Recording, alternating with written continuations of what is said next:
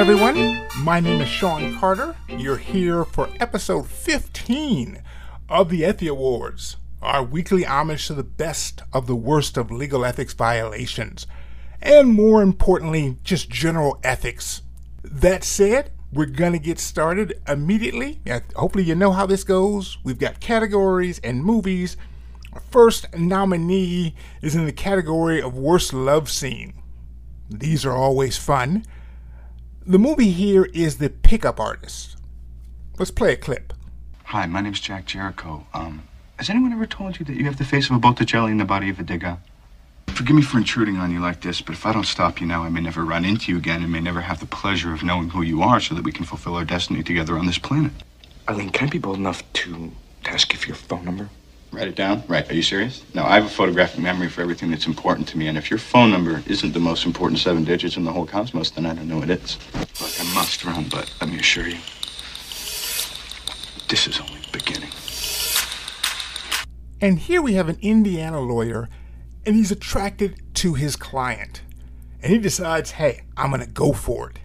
And so, as we read here, he sends her a series of sexually explicit text messages, indicating that he'd like to do all of the explicit and sexual things with her.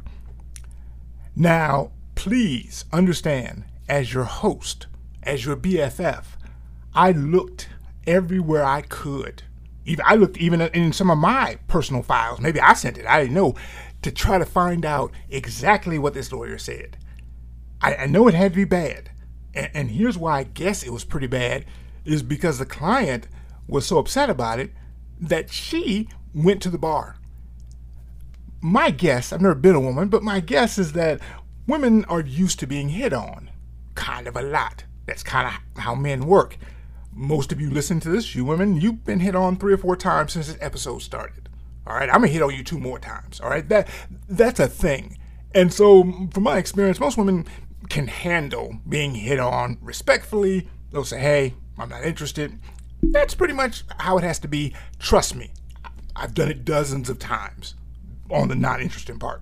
All right, that was pretty much all of high school for me and most of college. All right, so I'm familiar with this. Unless things have changed, I get it. But this had to be really bad for a grown woman to say, you know what?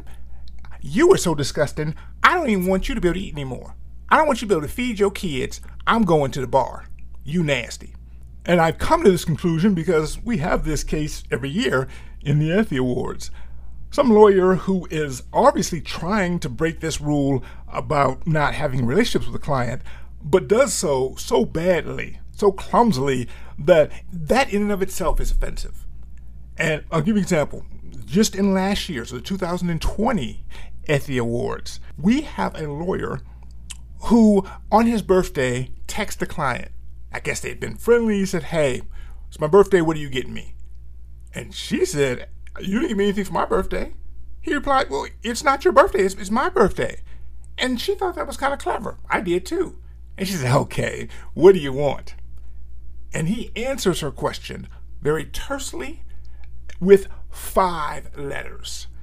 And if he had been asking for an actual feline companion, it probably wouldn't have been so bad for him. It's not what he was asking for. She knew it was very explicit.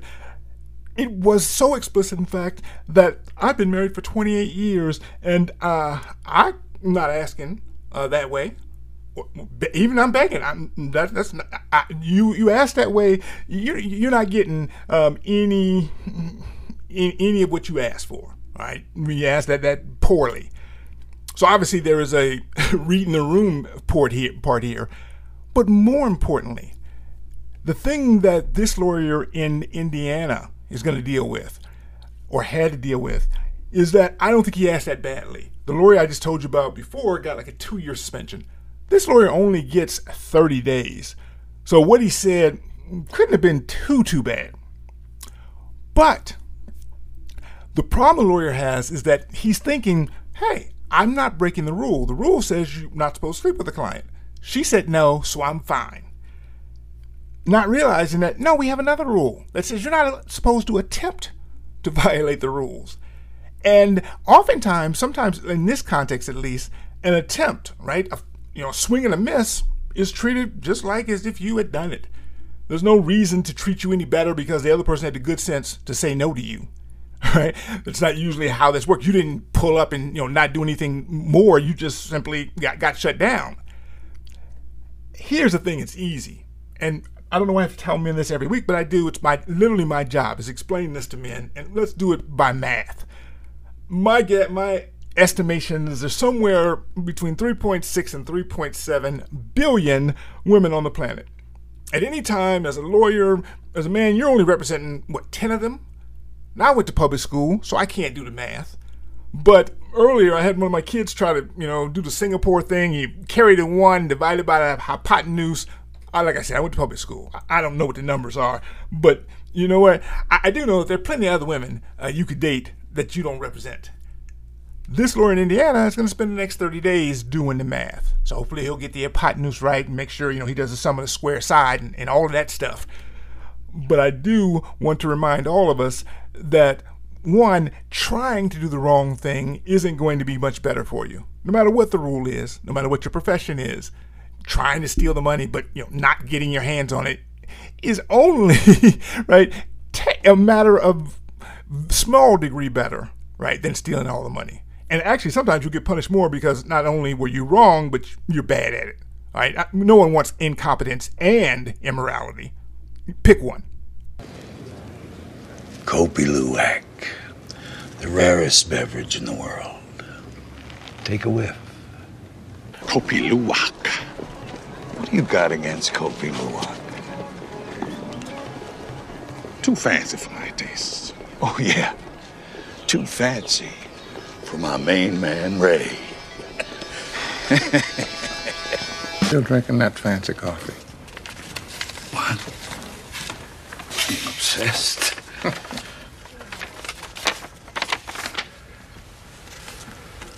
Read it.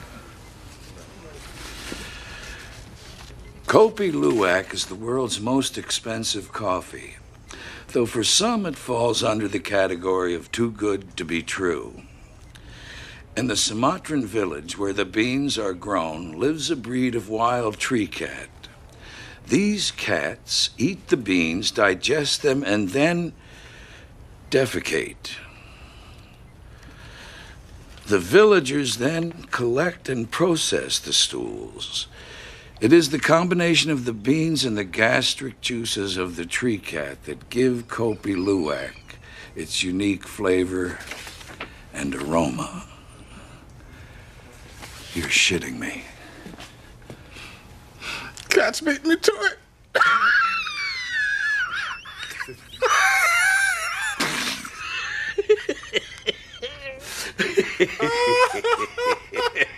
Oh.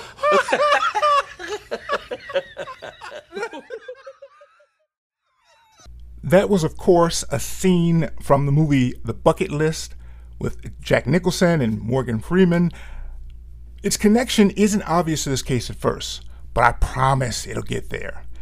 The category is the AT&T Award. This is the award we give for every year for lawyers who don't reach out and touch the client. And by the way, we're talking metaphorically here, right? Using communication.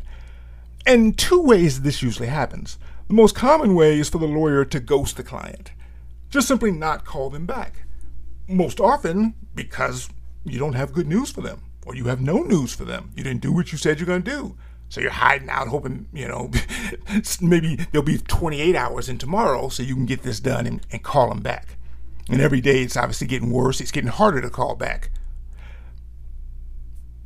The other way is not to ghost the client, but to choose door number 2, Monty. And that's what this Massachusetts lawyer did. He took on a dentist as a client, and the dentist had sold his practice to another dentist, but afterwards thought that he'd been ripped off. He wanted some more money out of it. And so he wanted to sue the dentist and the appraiser they had hired after the fact. Now, this isn't a strong case ever, usually, and certainly this case, the lawyer knows it. This isn't a situation where you have some poor, uneducated person who couldn't possibly make this decision dealing with some financially sophisticated person. It's dentist on dentist crime. You're not going to get Bono, right, to get all of his rock star friends together and do, dentist aid. So the lawyer knows that he has a problem here, uphill problem, and the court tells him he particularly has a problem because when he files a lawsuit, the court throws that stuff out. Says, that's ridiculous. However, the lawyer is scared, all right, to call the client and tell him this. Maybe because he knows that this client likes to sue people. Like, for instance, maybe he'll sue him for taking his money and filing this ridiculous lawsuit that got immediately tossed. So the lawyer decides to take advantage of the fact that the lawyer has a terminal illness. And this brings us back to the bucket list nomination. So with this terminal illness, the lawyer decides, hey, he's going to lie to the client. All right, he's going to tell the client that, you know what, we filed the lawsuit. All right, the lawsuit is going on, it's pending, and we're filing this motion. We got a settlement conference tomorrow. We got a negotiation, an arbitrator. They're coming close. I think they're coming close to getting us the deal.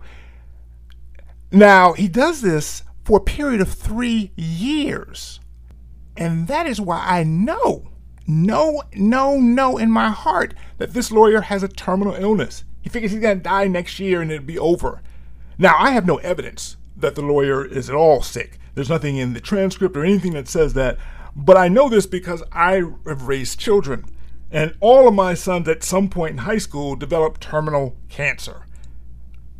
It was scary. It was stage 4. I knew it had to be because I would sit down with them looking at the report card. And I'd say, son, how long do you have? You couldn't have possibly thought that you were going to live to see this report card. And you certainly knew the consequences that were going to happen. You could see this in your future. You would have fixed this unless you thought you were going to be gone by now.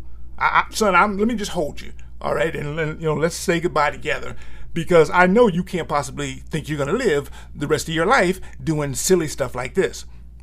Apparently, whatever my kids had is contagious. And by the way, they're all in remission, but this lawyer isn't. I have to conclude that he has a brain tumor. It's affecting his cognitive reasoning because this is the dumbest thing. How is this ever going to get better? You're lying to a guy about a case that's been dismissed. How does it get better? Does the dismissal fairy come and somehow fix this? This isn't going to get better. It's only going to get worse. And remember, this doctor has been waiting for 3 years. He's not going to forget next year. All right, this is his thing. The only thing that's more amazing than the lawyer spending 3 years telling this bad lie to the client is that the Massachusetts Board of Bar Overseers found out about it. The lawyer finally has to fess up. And they say, you know what, you're right, we've got to punish you. And they give the lawyer a reprimand. And just as a reset, you know that the most severe punishment is disbarment, or you can get suspended for some period of time. That's a pain. You've got to stop practicing, tell all your clients to go find someone else. They may or may not come back. Sometimes you have to get a new job. That's a bad thing. But a reprimand is kind of like, look, all right, don't do this again unless lying is easier for you next time too. In a sense, what Massachusetts said was, these things happen. What are you going to do? You could have done more. You could have suspended that fool. That's what you could do. Because at this point, it was worth it to him.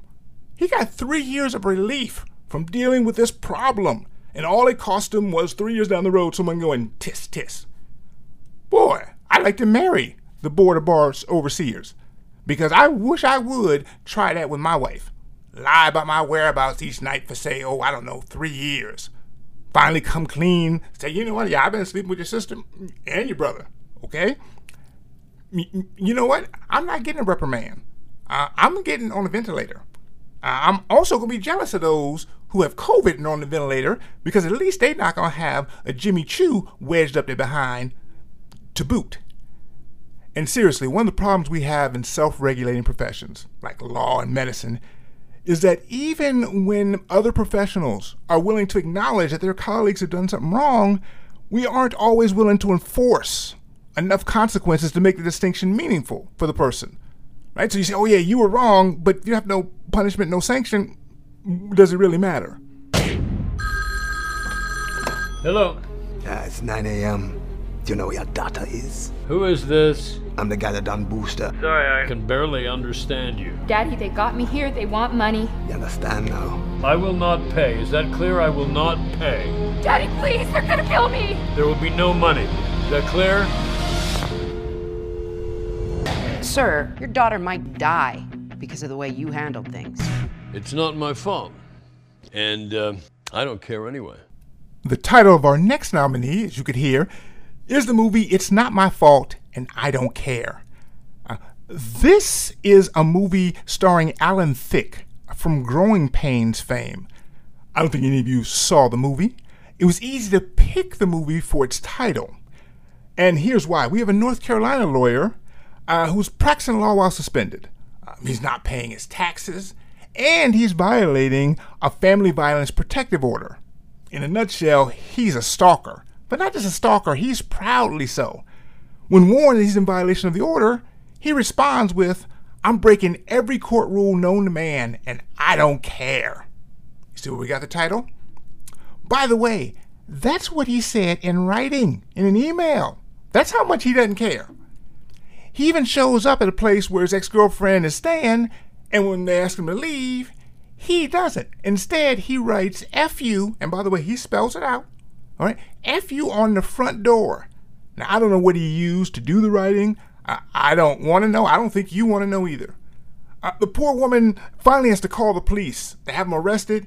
He ends up pleading guilty to 4 misdemeanor counts. One of the challenges for the Academy in this situation was to actually pick a category for which this nominee could go in, because there were several. His actions are particularly uncongenial. We have a category for that. They're also quite a bit pit bullish. He won't let go. We have a category for that. They're also really dumb, and we have lots of categories for that. But in the end, the Academy went with the Outlawyer Award. This is the award for lawyers who break the law. One, it's the most likely basis for which this lawyer would be suspended. Remember, he's been convicted criminally. More importantly, there's a provision in the ethics rule that is so important for lawyers to understand. By the way, it isn't just lawyers. We all really should try to avoid the criminal law. By the way, even if you're white and you're not going to go to jail, here's why. Because there's some limitations you're going to have on the rest of your career if you have a criminal record. If you work for a company, a big company, public company, you want to one day rise and be, right, the chief muckety-muck. On the quarterly reports and annual reports, you have to say, our chief muckety-muck is a jailbird. And that is hard. People don't always want to put that in there, so they might not want to have you on the board. There are reasons in which you want to keep your nose clean for everybody. But particularly for lawyers, we have a Rule 8.4b, and that makes a criminal violation also an ethics violation. Well, usually, and we discussed this a little bit last week, the crime has to somehow reflect on a lawyer's general fitness to practice law to be an ethical violation. But there's another part of that rule that is buried in some of the commentary. Now, the commentary is the extra stuff that they put into a rule. As you know, legal rules tend to be very vague. Don't do anything stupid, right? It is a classic legal rule. Lawyers shall not, right? Think about it. Commit a criminal act that reflects adversely on the lawyer's honesty, trustworthiness, or fitness as a lawyer in other respect. What does that mean? That's why we have commentary. So the commentary says, okay, we thought of this, and here are some of the things we're thinking about. We talked last week about how they said, nope, adultery, that's not one of them. We're not thinking about that. But one of the things they do think about is they say that even crimes of minor significance, when considered separately, can indicate indifference to legal obligation, i.e., I don't care. And that expression might be cute on a designer jacket, okay? But that sentiment will never, ever, ever, forever, ever, ever fly in a court of law. Why?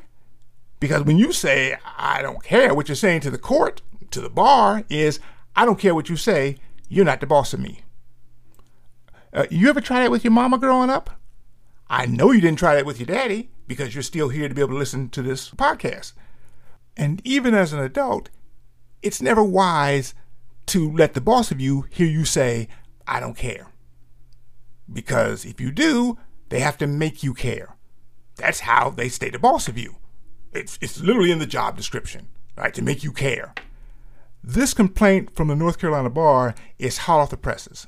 The ink was still smudged all on my screen, all right? So we haven't gotten very far in it. But my guess is that someone is going to be experiencing his own growing pains for about 6 months or so in a little while. And my guess is hopefully after 6 months of Ubering around drunks on the weekend, he's going to start caring. You talking to me? You talking to me? Then who the hell else are you talking to? Talking to me? Well, I'm the only one here. Who the f*** do you think you're talking to? Oh, yeah? Huh? Okay. Huh? Of course, that was that classic, iconic scene, you talking to me? You talking to me? Right? Scene from Taxi Driver, starring Robert De Niro. It's another nominee. We got 2 now in the Outlawyer Award category. But this case should be fascinating to out lawyers, out dentists, out hairdressers, out homeless. And you're going to see why. It involves a New York City attorney who until recently was known, and I'm not making this up, as the Taxi King of New York. He had the robe, the scepter, bad teeth, everything, a tabloid. He was royalty, at least in the cab community. Interestingly enough, he goes to law school, passes the bar, and doesn't practice law. But he's licensed, but he goes into the family business. And the family business is owning taxi medallions. And I think you're familiar with this. Your city might have had these until fairly recently. But the medallions basically served as exclusive license. And so they would be limited. In New York City, everybody couldn't drive a cab. Even if you painted your car yellow, you couldn't be out there unless you had the medallion that proved that you had paid the money and so that you were one of the rare license holders. And that became a very valuable piece of property. It's interesting because the medallion is something that literally goes on the cab. You bolt it on, or you don't want to lose this thing because it costs hundreds of thousands of dollars. Most often, if a cab driver owned the cab and had a medallion, he also didn't have a house. You can't get 2 mortgages, and you could literally get a mortgage for these things. They were very valuable. This lawyer goes into the family business, and Dad's been doing well. Dad has like 60 medallions, and as a result, he has 60 cabs. What happens is, obviously, he can't drive 60 cabs at a time, right? That's not how that works. But if you own a medallion, you put it on a cab, and then you can get someone to drive your asset around for you and make the money back that you spent on a medallion. Sonny Boy is really good at this. Wheeling, dealing, talking to other people, etc. He's got some things in this, that look a little shady. But here's what I do know. He goes from 60 medallions to 900. By 2015, he's got 900 of these things. They're selling, like the year before, at $1 million a pop. Yeah, I know you went to public school. I'll do the math for you. We're talking about $900 million, almost $1 billion in medallions. Now that is, he's rolling, okay? The problem, unfortunately, is a little something called Uber, and Lyft, and they come on the scene. And New York is one of the places that holds out longest. It says, we've been selling people these exclusive licenses to have their cabs here. We're not going to let you just, come in here, your Subaru.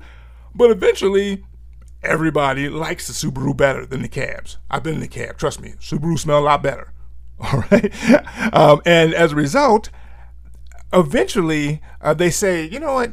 Do you, boo? All right. Go ahead, Uber, Lyft. Go on in there.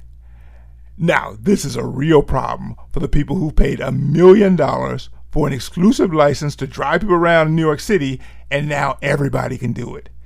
Needless to say, they're suing the government for $2.5 billion, which they should. They should win. How are you going to sell someone an exclusive right to something and then let everybody else use it for free? That's not how anything works. Right now, I'm in my office recording this. I don't own this particular piece of property. I pay a landlord a certain amount of money every month, so I have exclusive use of this space. But imagine if I come back in on Monday, all the doors have been removed, there's a petting zoo in the lobby, or worse, it's a daycare, all kinds of things going on. My landlord says, hey, Sean, you can keep working here, All right, you can keep doing what you're doing, but these people are also going to be here too. And do yourself a favor, try not to disturb that beehive. We put it underneath your office desk. Now, I just told you all that, not just because I love to talk, and obviously I do, but more importantly, because I wanted to give you the context. The context here is very, very important because of what the lawyer does in response. And you should be able to see what the lawyer's thinking and how he gets to this point. He owes millions, like tens of millions, maybe hundreds of millions of dollars that he has borrowed to finance so he could buy these medallions and have this huge fleet of cabs. And now he's got a problem. The medallions are worth, they're supposed to be worth a couple $100,000. I don't know who is still buying them. Why would you? You can just get your own Subaru out there. Why would you ever have a medallion in a cab? It's yellow. Who wants to drive it on weekends? But whatever it is, it's worth way less than he's paid for it. And he's borrowed the money. He's got to pay this money back. And the lawyer is literally having all kinds of financial problems. You talk about losing your shirt. He lost his shirt, pants, socks, drawers, feelings it out of his teeth, everything. He is not even really able to keep the lights on. Now, by the way, he also is not living in an $800 a month rent controlled apartment. He's having trouble keeping mansion lights on. But still, I mean, he's not going to go back to living like you and I. And so, his mansion, he's only able to live like 3/4 of it at this point. And he's losing a quarter like every year. He's trying to cut back on non-essentials. And one of the non-essential expenses he decides to cut back on is that per ride municipal tax that's tacked on to every fare. You sometimes see on your receipt like $1.35. I don't know what it is. His cabbies are collecting the tax, but he's not turning over to the state because one, he needs the money. All right, he only has so many tooth fillings, and two, I'm sure he's thinking, y'all still owe me $2.5 billion up in here. I'm keeping this money. This is only $1 million. It's still $1 million too much, and that's why this case is important for us to grapple with and understand. Something I think is important to understand. Write it down. Rules is rules. That's good preaching. I'm going to say it again. Rules is rules. Now, that's bad grammar, but that's good teaching.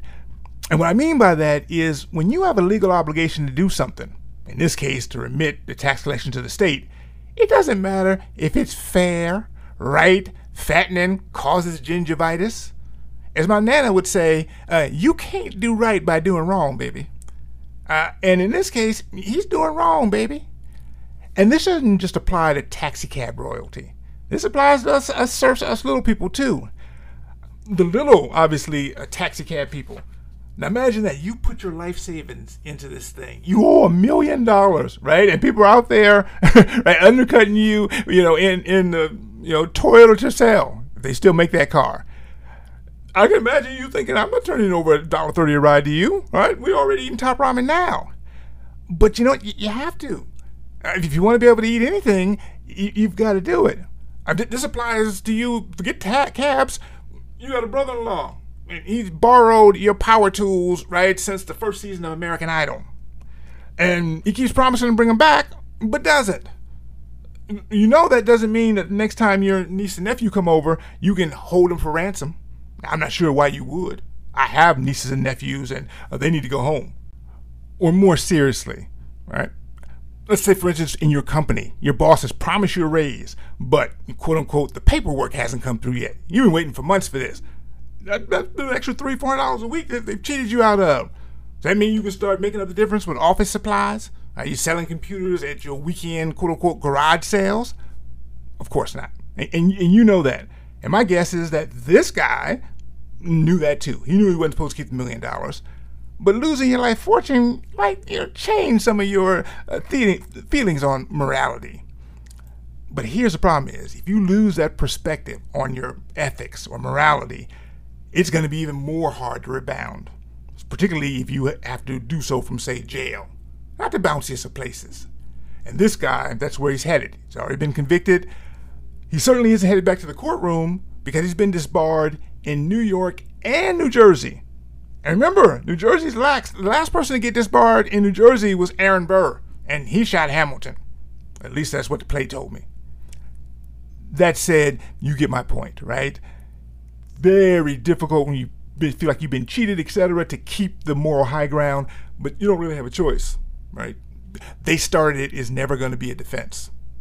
But what will be a defense is me ending it. And I'm going to end it right now. We'll see you next week, people. And finally, if you're a lawyer and you need your CLE, don't hesitate to get it from Mesa CLE. This is your comedic legal education, but it still counts as CLE. Mesa, MESA, CLE.com. If you'd like to become a patron of the podcast, please feel free to go to patreon.com. Either look us up at Mesa CLE or the Effie Awards. And we thank you so much. See you next time.